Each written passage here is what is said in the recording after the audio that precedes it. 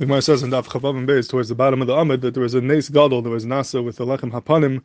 There was a special nes that happened with the lechem hapanim, that Kesidouro kach Silukai. The way it was when they were mesader it, when they set it up on Shabbos, that's the way it was a week later on Shabbos.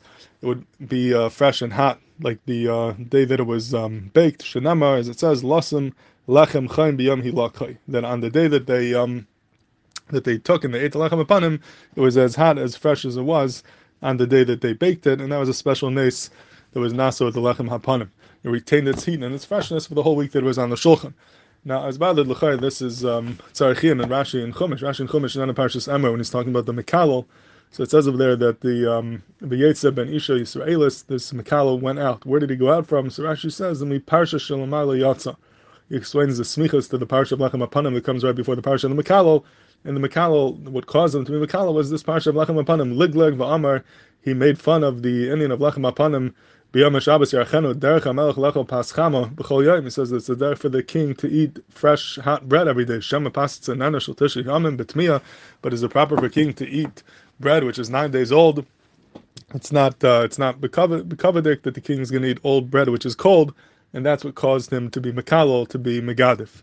So it's mashma from Rashi over there that the bread was cold by the time they took out the lechem hapanim on Shabbos. From Agamavri, we see that it was not cold; it was hot. That was the nes, that it retained its heat for the whole week. So what's the pshat? Rashi says that this megadef was melaglig because he said it's not right for HaKadosh Baruch Hu to eat the bread when it's cold. So it's tzarchin from Agamavri. Now Pashas you can answer. I'll repeat what Taisus says over here.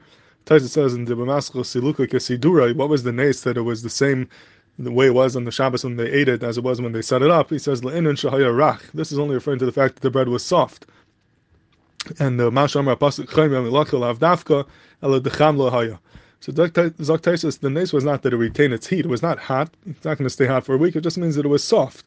Because he says, it's impossible that it will keep its heat till the next week.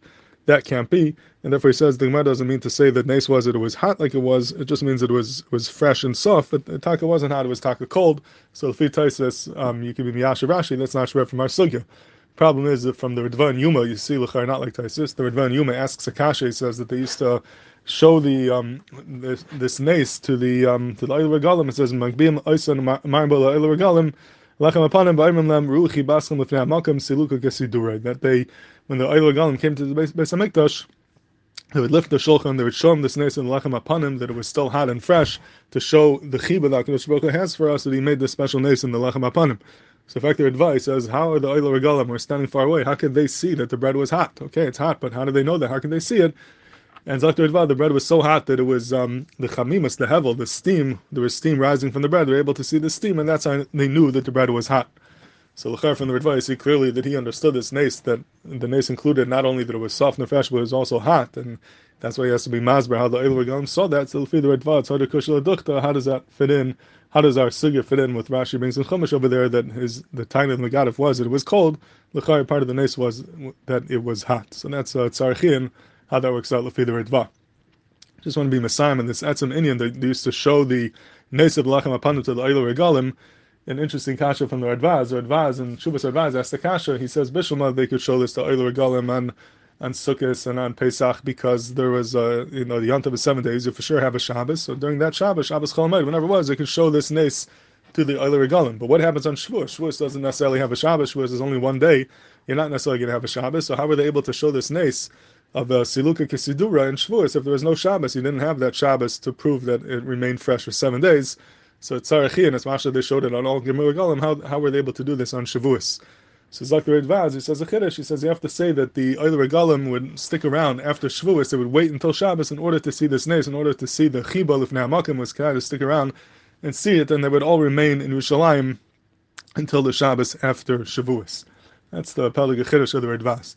And based upon this, the Svarim say that you have a makar for an interesting minig of the Chassidim. Minig of Chassidim is that when they go to the rabbi for Shavuos, they stay for Shabbos after Shavuos as well. It's called the Shabbos nach Shavuos. The Shabbos after Shavuos, it's a Shabbos almost like Shavuos, and they give it a tremendous chashivas. It's almost chashiv like Shavuos itself. And where does this come from? What's the chashivas of the Shabbos after Shavuos? It's said over that the Belzer Rebbe once said at the Tish on the Shabbos after Shavuos that this Shabbos is a chashiv Shabbos, and it's connected to Shavuos itself, and Shaykhis to Shavuos. And the Marsham was there at the Tish, and the Chassidim asked the Marsham, what's the makar of what the Rebbe is saying? Where do you find this? That the Shabbos after Shavuos has Chashivas, has a connection to Shavuos. Where does this come from? And the Marsham said right away that's based on this Gemara. He says, the Gemara says over here that they would show the Shochan, the Lechem Hapanim, to the Eiler Regalim to show the Chiba. So yes, the Mamash asked this Kasha, their advice, Bishlam Sukkot and Pesach, you have a Shabbos, but on Shavuos there's no Shabbos. How would they show it? His advice to us must be that they would stick around in Yerushalayim until Shabbos, and it's only on the Shabbos after Shavuos that they're able to see that Chiba Lifnei HaMakam, which is shaykh to the regular Shavuos, like they saw by the other Regalim. And he says for that reason the Shabbos is connected to Shavuos and it has a special Chashivas. That is the makar for this Indian of the Shabbos nach Shavuos, to give it a Chashivas and to connect it to Shavuos itself.